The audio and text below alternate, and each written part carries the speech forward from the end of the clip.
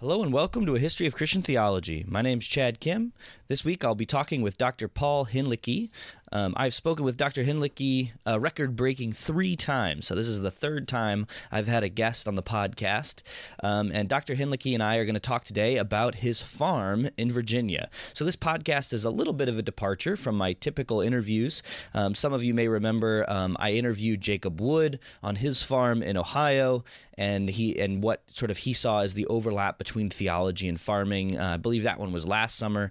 But this summer I found that Dr. Hinlicky also runs about 30 cattle at a sort of a ranch farm in over 100 acres in Virginia, and I was very curious about how he saw the overlap between his work in farming and the life of a theologian.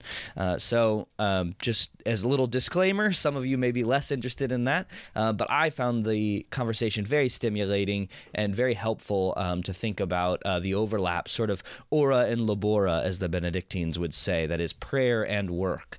So how does one, think about both of these tasks, sort of the active life and the contemplative life in the theological tradition? We have several episodes that are due out here in the coming months. We'll be talking to Dr. Benjamin Laird about the creation of the canon, Dr. Andrew Hofer about the power of patristic preaching, and a few other things. If you would please be so kind, if you want to go to www.patreon.com/ahoct, AHOCT. We are trying to raise some funds to pay for some of our upcoming costs, and trying to help Grant Bellchamber out, who's been my assistant, helping me work on this podcast, and he's done a lot of groundwork. So just trying to keep the show going and help Grant as he finishes school. So if you would be so kind to donate even $1. I like to say that if every person who donated even just, or every person who listened donated even just $1, we would have enough to cover our costs, well above enough just to cover our costs. So if you think about it, $1 on Patreon for each listener would go a long way. We'll have some more stuff coming up about that. I think we're going to do a book giveaway and a few other things to try to sort of get the word out about the podcast. So be looking out for that. This has been a longer than normal introduction, and I want to say thank you to all of our faithful listeners and people who have commented, rated the podcast, reviewed. Grant and I are just blown away by how many people listen and enjoy the podcast. So we're just so grateful for this group of people that are enjoying, thinking deeply about their faith. All right, so here's my conversation with Dr. Paul Hinlicky.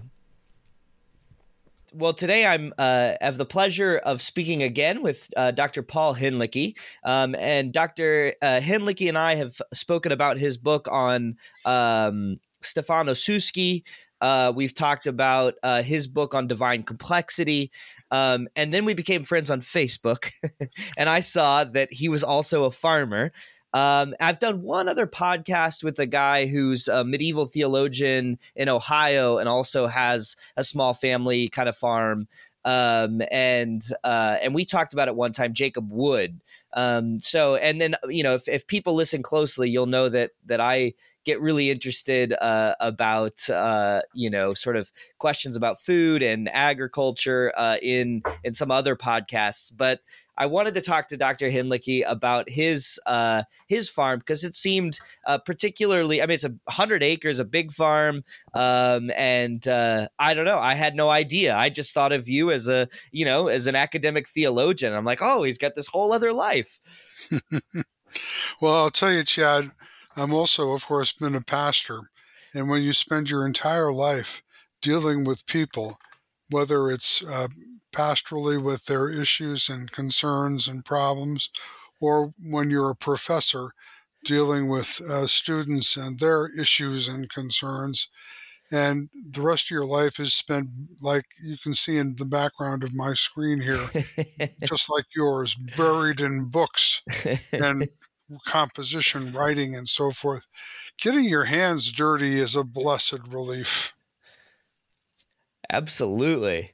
And just I'm a suburban kid, so like all of this, I think part of the reason it fascinates me is because we were not, we did not have our hands in the soil. I had to mow the lawn, and then even that would annoy me.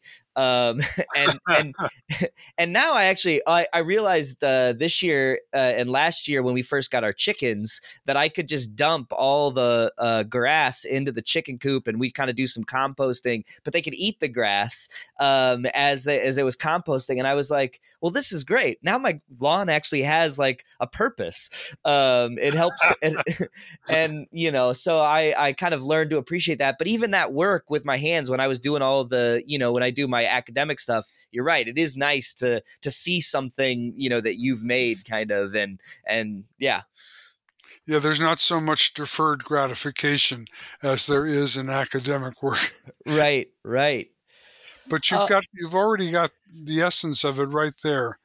The kind of agriculture that's needed, I think, in terms of Christian social responsibility and land stewardship can simply be, it's termed nowadays regenerative agriculture. And it's based upon the natural cycle in which livestock, in your case chickens, consumes vegetation and then processes it and poops out fertilizer all over the place. And that is, in essence, the cycle that you need. So every year, Chad, with my tractor, I scoop up the remnants of the hay feeding of the cattle during the winter, and I push that into a big pile to compost all summer long through the heat season. And then in the fall, I truck it all over into my garden and dump it and kind of scatter it, break it up somewhat into my garden. And at that point, when the garden's done growing, I release the chickens into the garden and let them scratch it all winter long. Yeah. And so by the time I till it into the soil in the spring to start the garden, I don't ever have to buy a chemical fertilizer at all. It's all right there, increasing the health of the soil. And again, sort of like I have just like lots of curious questions. How big is your garden? I would say it's about a third of an acre. It's not I learned a long time ago something that's called intensive gardening. Okay. And intensive gardening means that you have such rich soil, so nutrient rich, that you sow your vegetables very close together. Okay. So that as they grow, they shade out the weeds. Mm. Now, we do use black plastic mulch on things like tomatoes and peppers because that retains moisture and it concentrates heat. And sometimes with some other crops too. But basically, by intensively gardening, you can control weeds through the canopy that the vegetables themselves create. That makes sense. Yeah, and I mean, speaking of, we just have chickens, but we we first had chickens. We were feeding them grain, and that was all I knew to do. And then I started reading about composting and things. And we've got a bag, and I'm growing we're growing watermelons out of like one of our feed bags that's made entirely from chicken compost. And I've been joking. I've got a picture up that I send my family and stuff, and I was like, I'm growing a watermelon in chicken poop. And I was like, I mean, I know I wrote a dissertation, but honestly, like the idea that we've got no fertilizer, we've got no pesticide, we got none of that. It's just what's left over from when the chickens process the grass and other things. And then they turn over the browns that I have in there with them. I put them all in a bag, and now watermelons are growing. I can't believe fantastic. it. Fantastic, yeah. I'm of Slavic background, so we love our sauerkraut, which in our language is called kapusta. Okay. There's a kind of cabbage called the Murdoch. It's a variety of cabbage called the Murdoch, and it looks like a cone head. From the Saturday Night Live Coneheads. Sure. That's how it grows. It's very common in Europe. That's where we first learned about it. But it makes the most delicate, delicious, and crisp sauerkraut.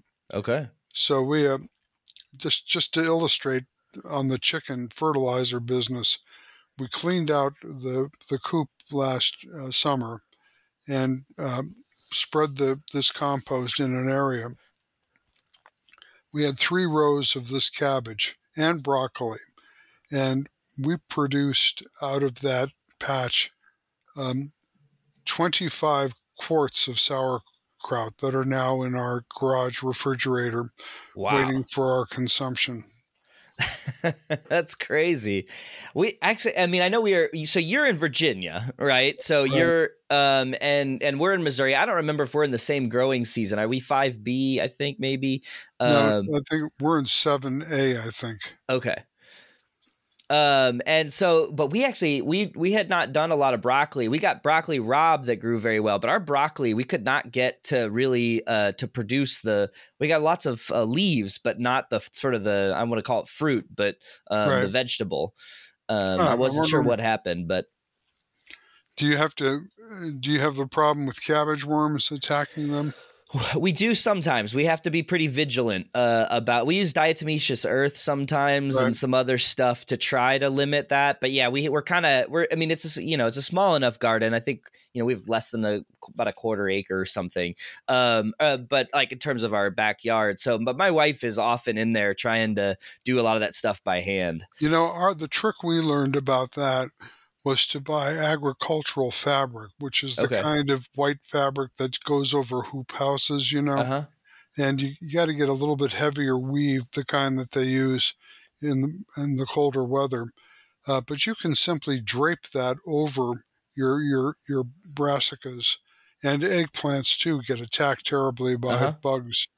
You just cover them. And you can then use ground staples to secure that around the perimeter. That keeps all the insects out, and the rain and the sun comes right through it, grows right up under this cover. Okay. And you never have to use any pesticides. Interesting. Awesome. Well, so so you've been telling me a little bit about regenerative agriculture. It follows the cycles of the sort of the natural processes. So how did were you always involved in this? Did you always have an interest in this? How did you start learning about regenerative agriculture and practicing it? When we were kids, my father bought an abandoned dairy farm in upstate New York, and we spent our summers up there, and that always kind of instilled in me this love of the country. And when I was a graduate student in New York City at Union Seminary, the city life really started getting to me. And I longed to be up. My parents retired up to that place.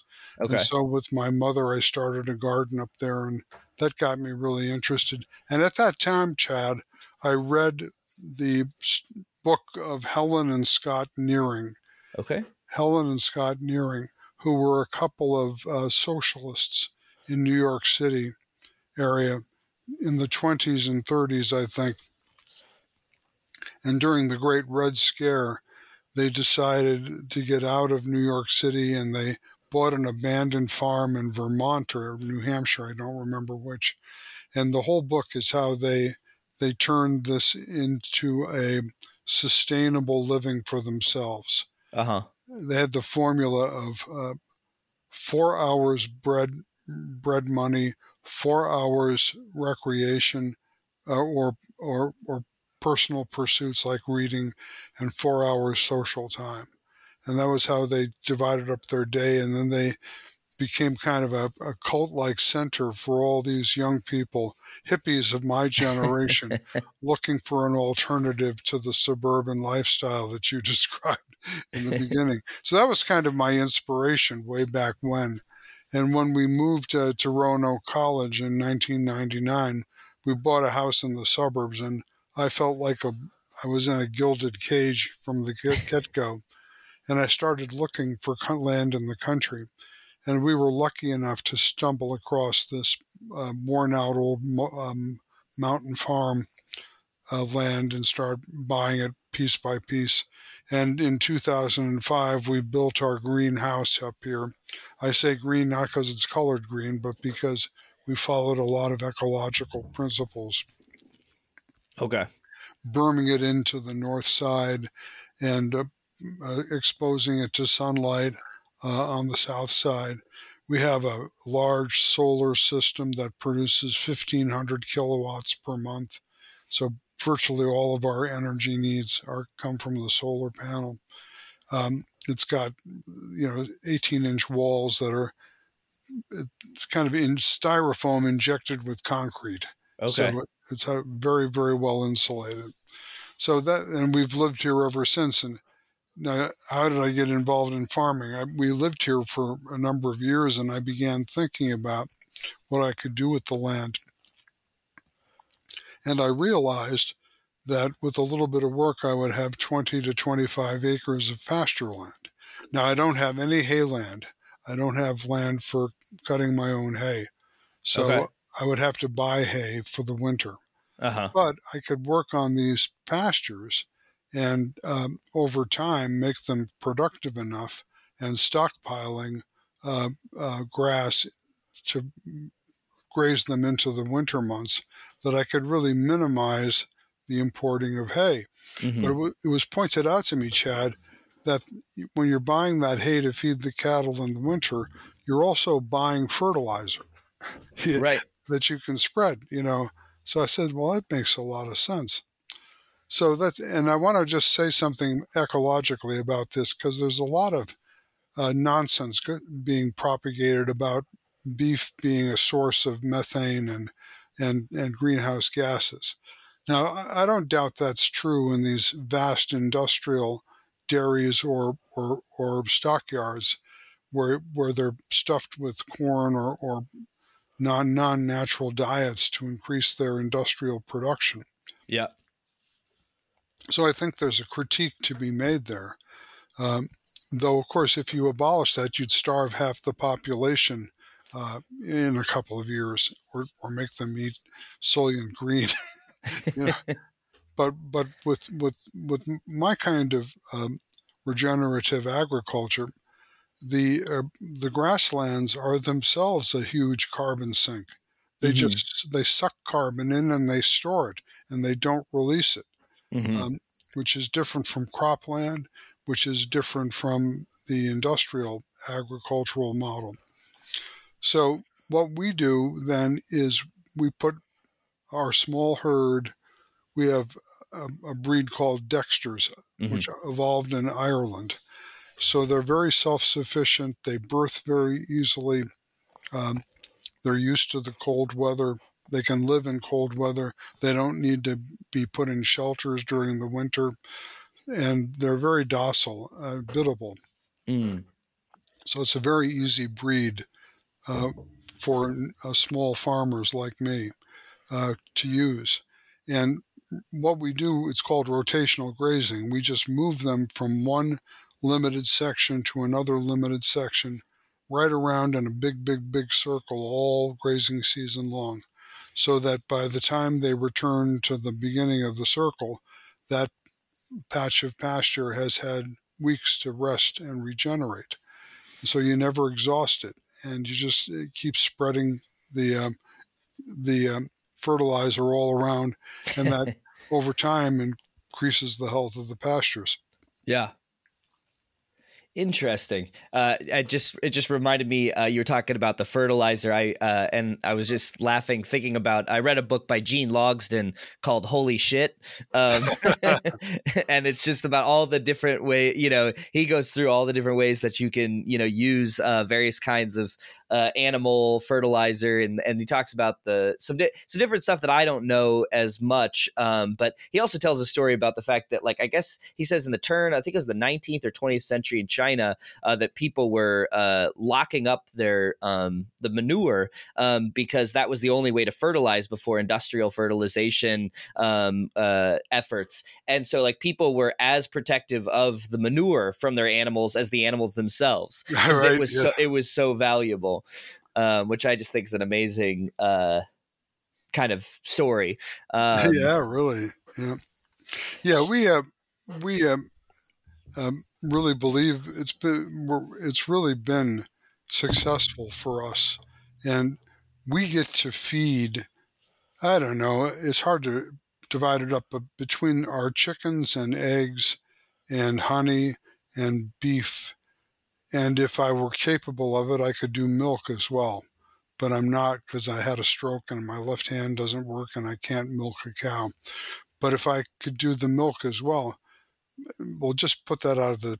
I just wanted to say we feed 11 or 12 families Mm, out of our farm yeah. with the most nutritious and tasty food. Um, it's for us very satisfying that we can supply that kind of product to people. And how many? I think I sort of saw it on your website, but you've been doing this for roughly, it was like 10 years? It's getting close to 10 years. Yeah, I I got I think I got the cattle beginning in 2015. Okay. I don't remember exactly. Um, and the size of the herd has expanded and contracted. Like a couple of summers ago, we had a drought, and I had too many livestock for my pastures, and I had to make the decision to send more than I normally would have to the slaughterhouse. Um, by the way, that also is something that we do very humanely. Our cattle live their entire lives on our property, and they are never moved anywhere in a trailer until it's time for them to be processed. And we go to places that do this well and do it humanely, and then do a very good job of cutting the meat and packing it and so forth. Yeah. Well, and maybe that's as good of place as any. I mean, I have kind of I don't know. Sometimes I think like long to have a little bit more space, and we're not really sure what that would look like for our family, but so I have lots of questions just like more on the particulars. But like theologically, I think the other reason that I find this so rich is sort of considerations of what do we miss if we aren't attending to our natural environment in this way theologically. Well, how does that help us understand the life of faith, and sort of and it seems to me it's a kind of we could talk about wisdom, like what is the wisdom of all of this, like of living a life more consonant with the natural world. But you use the phrase humanely there. So could you talk a little bit about how you understand this, like as a Christian, as a theologian, what does that mean for you to treat these animals the way that you do? Yeah, great question. Of course, I should have mentioned that we've put 90% of our land into a conservation easement. The Mm, 10% that is exempted is the lot on which our house sits. But the rest of it is all in a conservation easement. And in the easement, in the whereas clauses, we had written, whereas the earth is the Lord's and the fullness thereof, and human beings are to be stewards of the Lord's creation, knowing that it is a stewardship, not a possession. And so something to that effect we put into our conservation easement. And, like even some of the local people, Chad, have said to me, we're so proud of what you're doing. You took out a burned out old place that was worthless, and now you've turned it back into a productive farm, and you're feeding people and you're making the community stronger. You know, and I think that that's a lot of it for me. Um, I also think that, I've lived in New York City, I've lived in Jersey City, I've lived in Bratislava, Slovakia. I know the urban life, yeah. and I think it's, when I lived in Manhattan, I said to my wife, this would be great if you had a lot of money and no kids. And I think that is kind of a prophetic statement because these urban centers are depopulating. The young families can't afford to live in them anymore, Right. and even their schools are being getting in trouble because of the population exodus. And I think the problem for a lot of people who live in an urban or suburban environment is they don't really have a firsthand acquaintance with how nature works. Mm-hmm. They really don't. They have a kind of a Bambi movie, Disney movie kind of view of nature. And look at nature is based upon predation. Used to be called the food chain. Mm-hmm. The insects feed on the mammals and suck their blood, but the birds eat the insects, and on and on through the food chain. And yeah, I could make a better illustration than that, but you get the point. Um, and you have to understand that. Sometimes I go into my chicken coop to collect the eggs, and there's a big fat black snake Yeah. curled up inside the nest eating my eggs. Now, what am I supposed to do about that? Yeah. I love black snakes because they're immune to the venom of copperheads and rattlesnakes, and they get big and they even eat copperheads. They drive away the venomous snakes. So I really don't want to kill black snakes, but I don't want a black snake eating my eggs either. So actually, the solution we came up with finally is I have a neighbor a mile down the road who has little kids, and they're trying to garden, and they have copperheads coming into their garden. So he said, anytime you have a black snake, call me, and I'll come over, and we'll capture it and take it over and put it in my garden. And that's how we've moved them around. I have 100 acres, and the snakes are free to live anywhere on the property except on my little half-acre curtilage right around my house. And copperheads and rattlesnakes, they're not welcome. Yeah. Right. Yeah. Yeah, well, and that seems to be like a little bit more of like that attentiveness to the purpose of the things rather than just getting rid of it because it's a nuisance and saying, all right, well, this is a nuisance, let's kill it. And that's the kind of thing I think that also has been so fascinating for us in this whole process. Like, we have a few more birds this year because we're doing more composting, and I think the birds have been killing a lot more of the insects, and so we have a little bit more live backyard than we've ever had before, and we grow some ornamental flowers which help attract the pollinators. We don't have bees yet, but I'd like to get some bees. And our dogs naturally kind of run off squirrels, but you have all these different elements that you're trying to bring into balance, right? You're trying to bring, and that whole idea of finding a balance within the cycle rather than just attacking everything with some kind of pesticide or some kind of thing that kills something. How do I find the balance here? That whole process has been really fascinating to me. Right, and yet then understanding that killing is a part of nature. Yeah, right. Predation is part of nature, and what you're trying to do is integrate a human being into a natural habitat. We human beings are animals. We're part of nature. Yeah. And we can learn to live in a kind of harmony with it. That's why the symbol of our farm is named St. Gall Farm. I'll tell you that story. Yeah. But the symbol is of a bear holding a cut log, a piece of firewood. And that reflects the legend of St. Gall, who was an Irish monk who converted the pagan Swiss to Christianity. And the legend, they were the pagan Swiss at that time, 7th, 8th century, were bear worshippers. They worshipped bears. And so to convince them of the superior power of the Christian God, St. Gall evidently went to live in a bear cave. Or at least that's the legend. He went to live in a bear cave, and he made a deal with the bear. If you bring me firewood, I'll give you a loaf of bread when I cook it.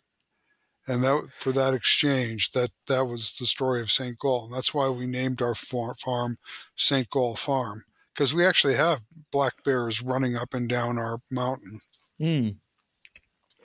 And so in part of this process of learning, the place of killing, of harvesting these animals, you're trying to simultaneously improve their life while they're alive, but also make good use of them in their death. And one thing that has struck me again, is this idea that the best food for us is the healthiest animal. Yes. And it's it's kind of a weird idea. It's like, no, I want them to be the healthiest possible animal they can be, because when it's time to eat, that it'll actually be the most nourishing. And the least nourishing is the sickest, or the most, in some ways, like sort of unhappy animal. That's right. And who wants to eat that? Look, at a couple of years ago, Consumer Reports put out a very detailed study of so-called meatless meat, which I just call fake meat. And of course, the appetite for this is in very urban situations, alienated from natural processes, I would argue. Right. In any case, Consumer Reports, does everything science-based. And I even put this article up on my website because I think it's so important. Because if you could convince people to eat so-called meatless meat, what you would do is you would be putting a hyper strain on cropland, which would now have to produce all this nutrition. And if you look at the world's agricultural lands, only 30% is suitable for crop farming. 70% of it is pasture land, which then depends on livestock grazing. And if you could switch to meatless meat, you would be putting hyper pressures on croplands, and then the pasture lands would then be go back to the wilderness or something like that. Maybe some people think that's a good idea. I don't. But then just looking at the product itself, Consumer Reports scientifically analyzed these meatless meat products. This is all high-class junk food. It's all hyper-processed. It's full of sodium and sugar and all sorts of chemicals. So to make it taste like meat, and it's actually quite a failure because it doesn't really replace nutritious meat like beef. Yeah. And so another kind of question that I have for you is I mean, of course, first responding to what you just said. Yeah, I mean, I think that's another interesting part. Like, how would you naturally fertilize all those lands? If you didn't have cattle, you wouldn't be able to fertilize them. So then you'd have to be using artificial fertilizers. And so it is just it seems like a fairly like you said, sort of something that someone dreams up if they've never actually lived in a place where the food comes from. Right. Or learned how to grow their own food, or been in touch with someone who grows food in a natural way. Yeah. Yeah. So I just want to finish that. Yep. What motivates me as a theologian to do this? As a Lutheran theologian, I've been centered in the redemptive gospel of Christ, and the importance of as it were, the second article of the creed, which is the center of the creed, and talk about being Christocentric or something like that. But as I've grown more and more, I've become much more sensitized to the importance of the first article of the creed. That the whole of our natural world is an ever-renewed gift from our gracious God and Creator, who asks only our gratitude and our responsible stewardship of His gifts. And that has become theologically much more important to me than it was in the past when I lived in the city and I didn't think about these kinds of things. So that's my quick answer. Yeah, well, that's really helpful, and I have kind of a strange role at where how I teach. I teach part time at an undergraduate school called St. Louis University, and part time at the diocesan seminary for the Roman Catholic Church. I teach Latin and Greek mostly, although technically my degree's in historical theology. I've only ever been able to get jobs because I can teach languages. Um, but I teach a lot of these Catholic guys who come from the Midwest, basically, and all over the Midwest. And one of the things that fascinated me as I got to know the guys was how many of them came from farms. And I went to seminary at Princeton Seminary, and I don't remember there being anyone who at least talked about being from farms. Now, maybe some were, but they just were embarrassed or something. But essentially, no one. And now here I am with all these guys who they have a real appreciation for and a kind of connection to their land, and that's like part. And one of the things I've learned about being a diocesan priest is that you want to return to the place where you're from, and that's part of their formation. And it just strikes me as like, I mean, I grew up in a more evangelical kind of Baptistic kind of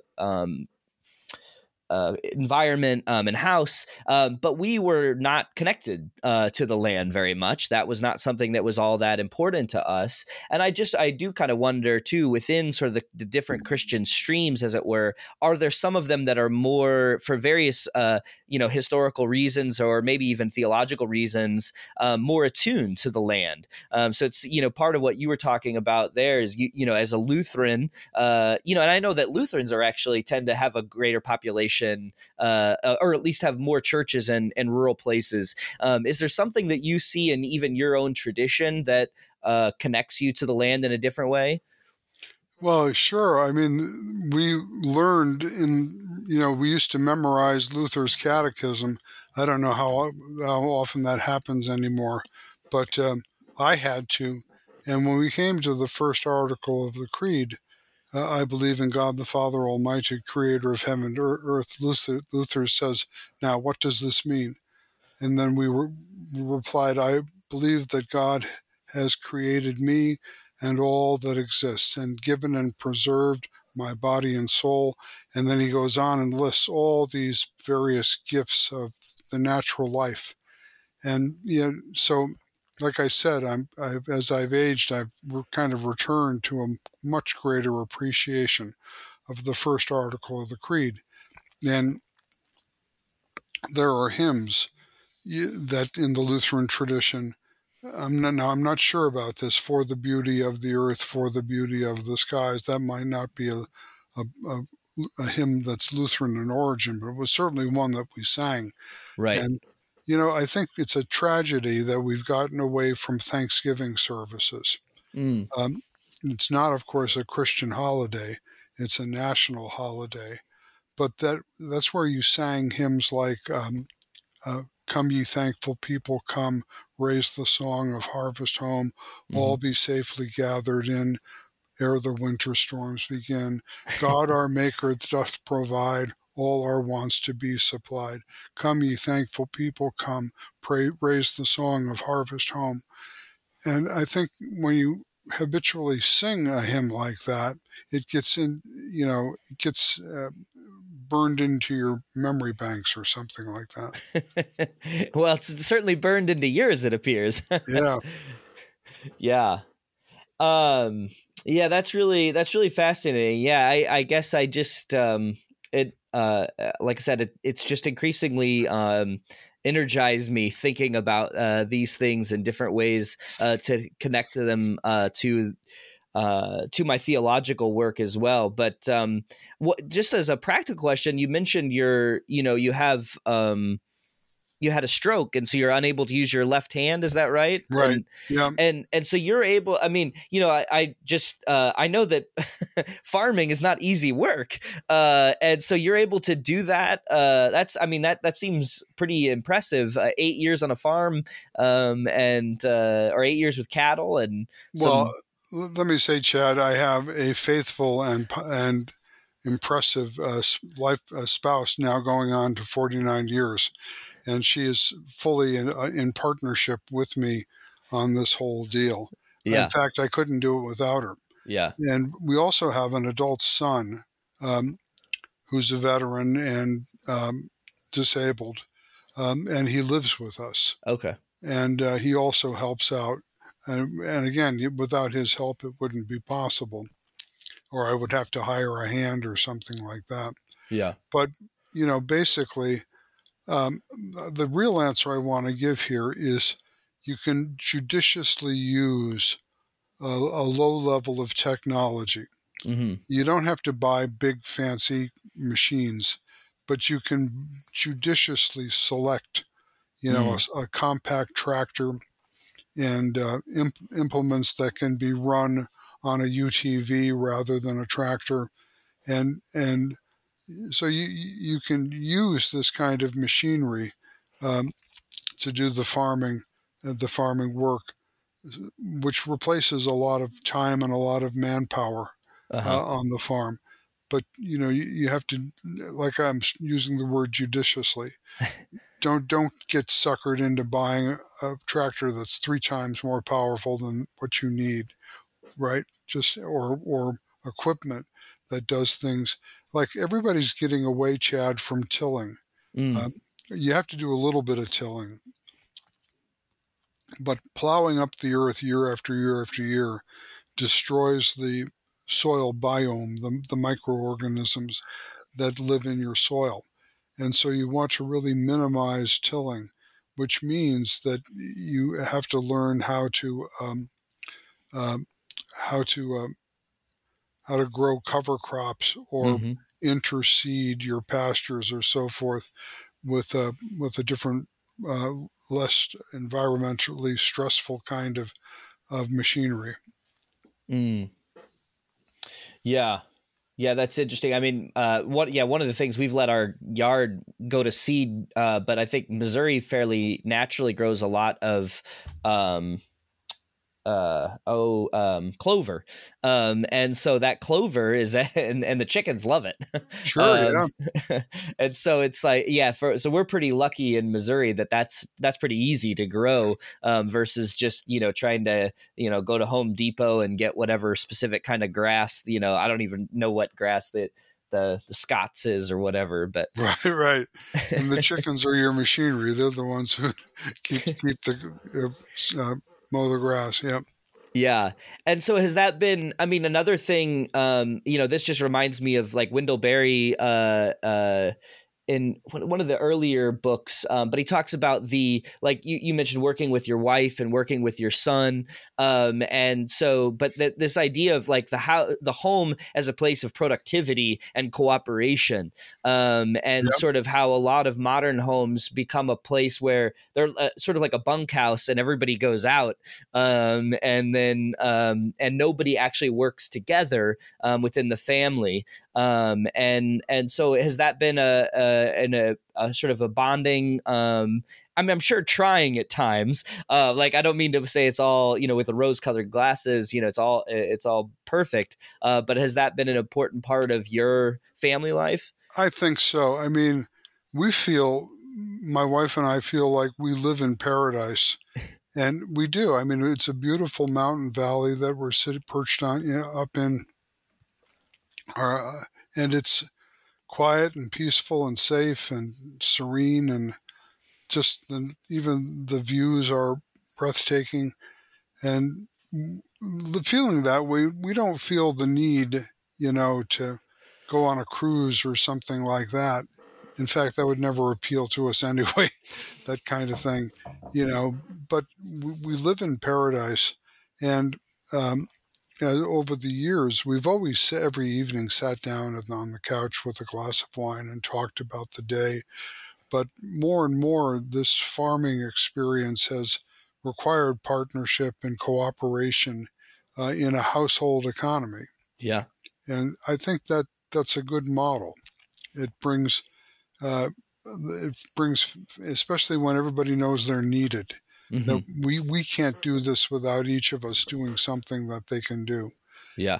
And that feeling of being needed in a meaningful cause is I think very valuable. And I think I would like to, if people are listening to this podcast who are pastors or theologians, and they're looking at the diminishing prospects in church and in academy and so forth, and they're like you looking for an alternative for life, I would really like to lift up We Did as a model, because you can use your employment in the world if you're frugal and you don't go on cruises, but you invest your money rather in buying yourself a patch of land and figuring out how you can produce good food for people and take pleasure, satisfaction, not only that you're being ecologically responsible, not only that you're renewing a certain piece of the earth under your control, but that you're giving valuable and nutritious food to the neighbors that you're marketing it to and so forth. I think that's a wonderful thing to do, and it keeps your spiritual and psychological life in balance. Yeah. Yeah, that's a good word. Yeah, and I think, like you say, increasingly, fewer and fewer jobs, certainly in academia, but even a lot of pastors, I think, are going to have to sort of do some bivocational stuff from a lot of what I'm seeing and hearing. Well, so I had one kind of last specific question, and what you just said kind of reminded me of it. I thought I saw on Facebook that you got a certain kind of grant, because like the other thing like that I look at, around here is like, I think, well, if I wanted to buy some land, it's expensive. Yeah. And so some of the hard, I work at, like I said, I work at SLU, so I work in downtown St. Louis, so it would be a drive to anywhere that had a decent amount of land. But even within like 45 minutes or an hour drive of St. Louis, it's a lot of the land is very expensive. And so that's one of that can be kind of prohibitive from having too big of a space. But were you able to buy the land? I mean, I guess you're in a more rural area. I don't know, maybe it was cheap. Well, you said 2005, so you've been doing this for years. Yeah, I don't know. Could you talk a little bit about even how you got started with acquiring the land and that sort of thing? Yeah, for one thing, if you're interested in doing this, you got to start searching. Yeah. I searched for almost 3 years before I found this property. And of course, there's a whole combination of things you just mentioned. Is it affordable? Is it at a reasonable distance from urban center for hospital, medicine, emergency services, and marketing? That's got to be true. Is it affordable? Can you do something with it? Can you build a house there? Can you make a home there? Can you begin in small scale intensive farming there? All that is stuff that you have to research and figure out what would work for you. In Virginia, we have a very excellent conservation easement program. And what that did was it allowed us to buy this land and put it in the easement. And that was amounted to about, then you have to pay for a rather detailed appraisal of the value of the land. And then 30% of that appraisal gets returned to you in a tax, what do they call that? Not a tax refund, but a tax credit. Mm-hmm. So that's very valuable in terms of reducing your taxes. And it really basically paid for about a third of the cost of the land we bought.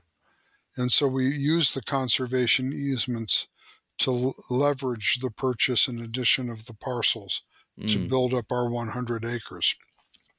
And then when I started farming, Chad, I had been earlier, before farming, I had been in a USDA program called WIP, Wildlife Habitat Improvement Projects, or program, something like that.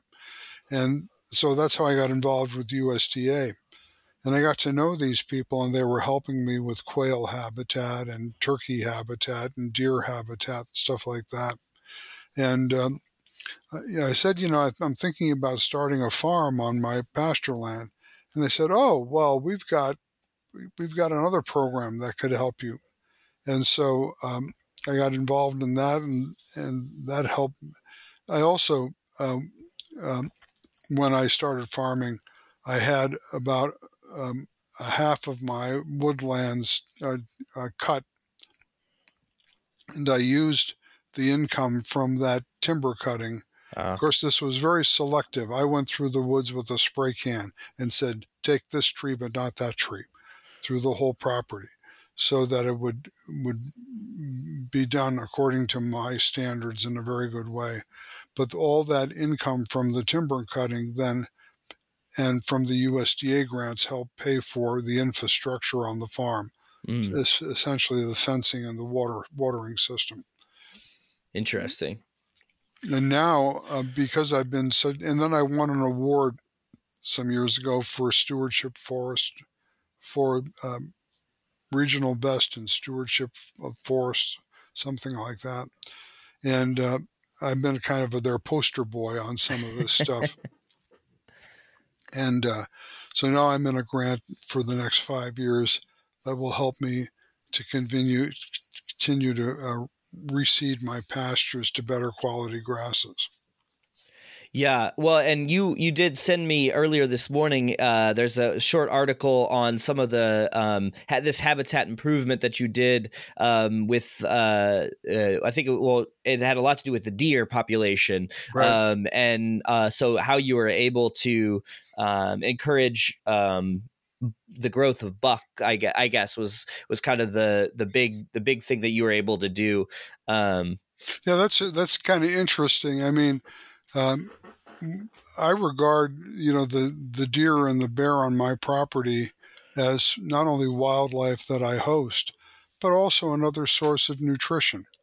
And if you don't control, especially the deer population, the deer are going to, as people know in suburban areas, they'll just keep propagating, and they'll eat everything. And then finally they'll become malnourished because there's so many of them and there's so little food after a certain point.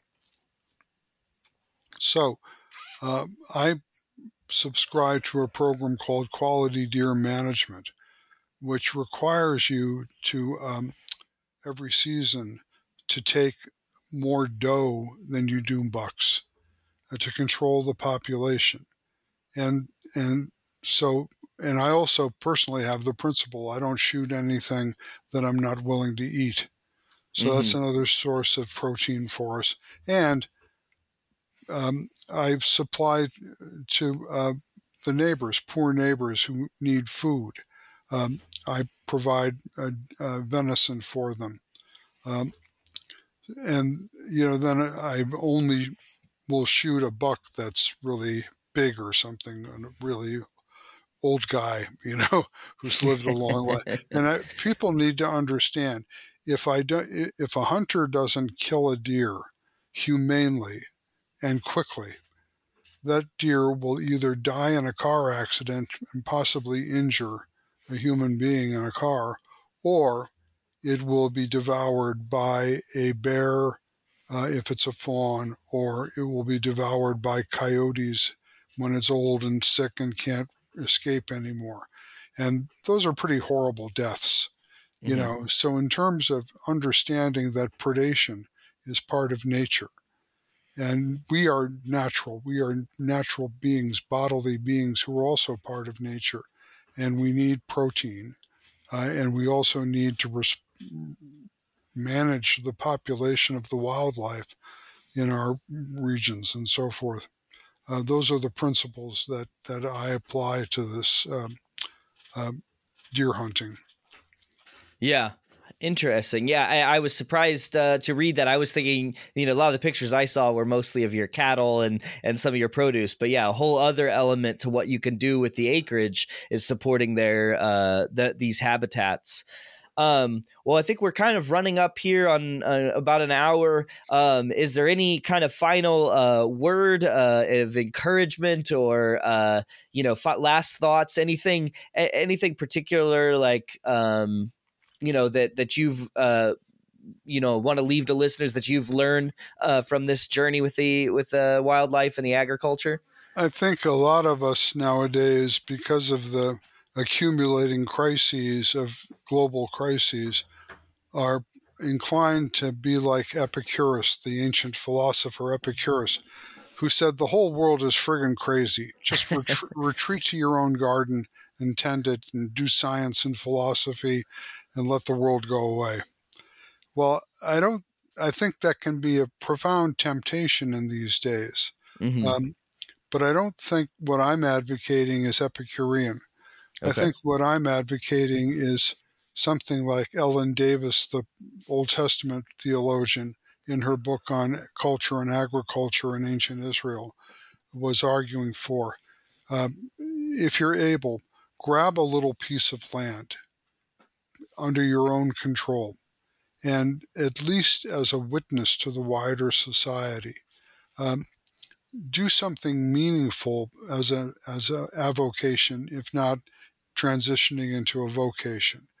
Do something that is meaningful for your own involvement in nature and your own relationship to society. And I hope what I've offered in my St. Gall farm is a kind of a Christian and theological model of that. Awesome. Well, my guest today has been Dr. Paul Hinlicky. I just want to thank him for the time that he's taken this morning and the encouragement even that he's been to me through all these interviews and conversations. It has been an absolute pleasure getting to know you a little bit. Thank you, Chad. It's been a pleasure to be getting to know you as well. All right.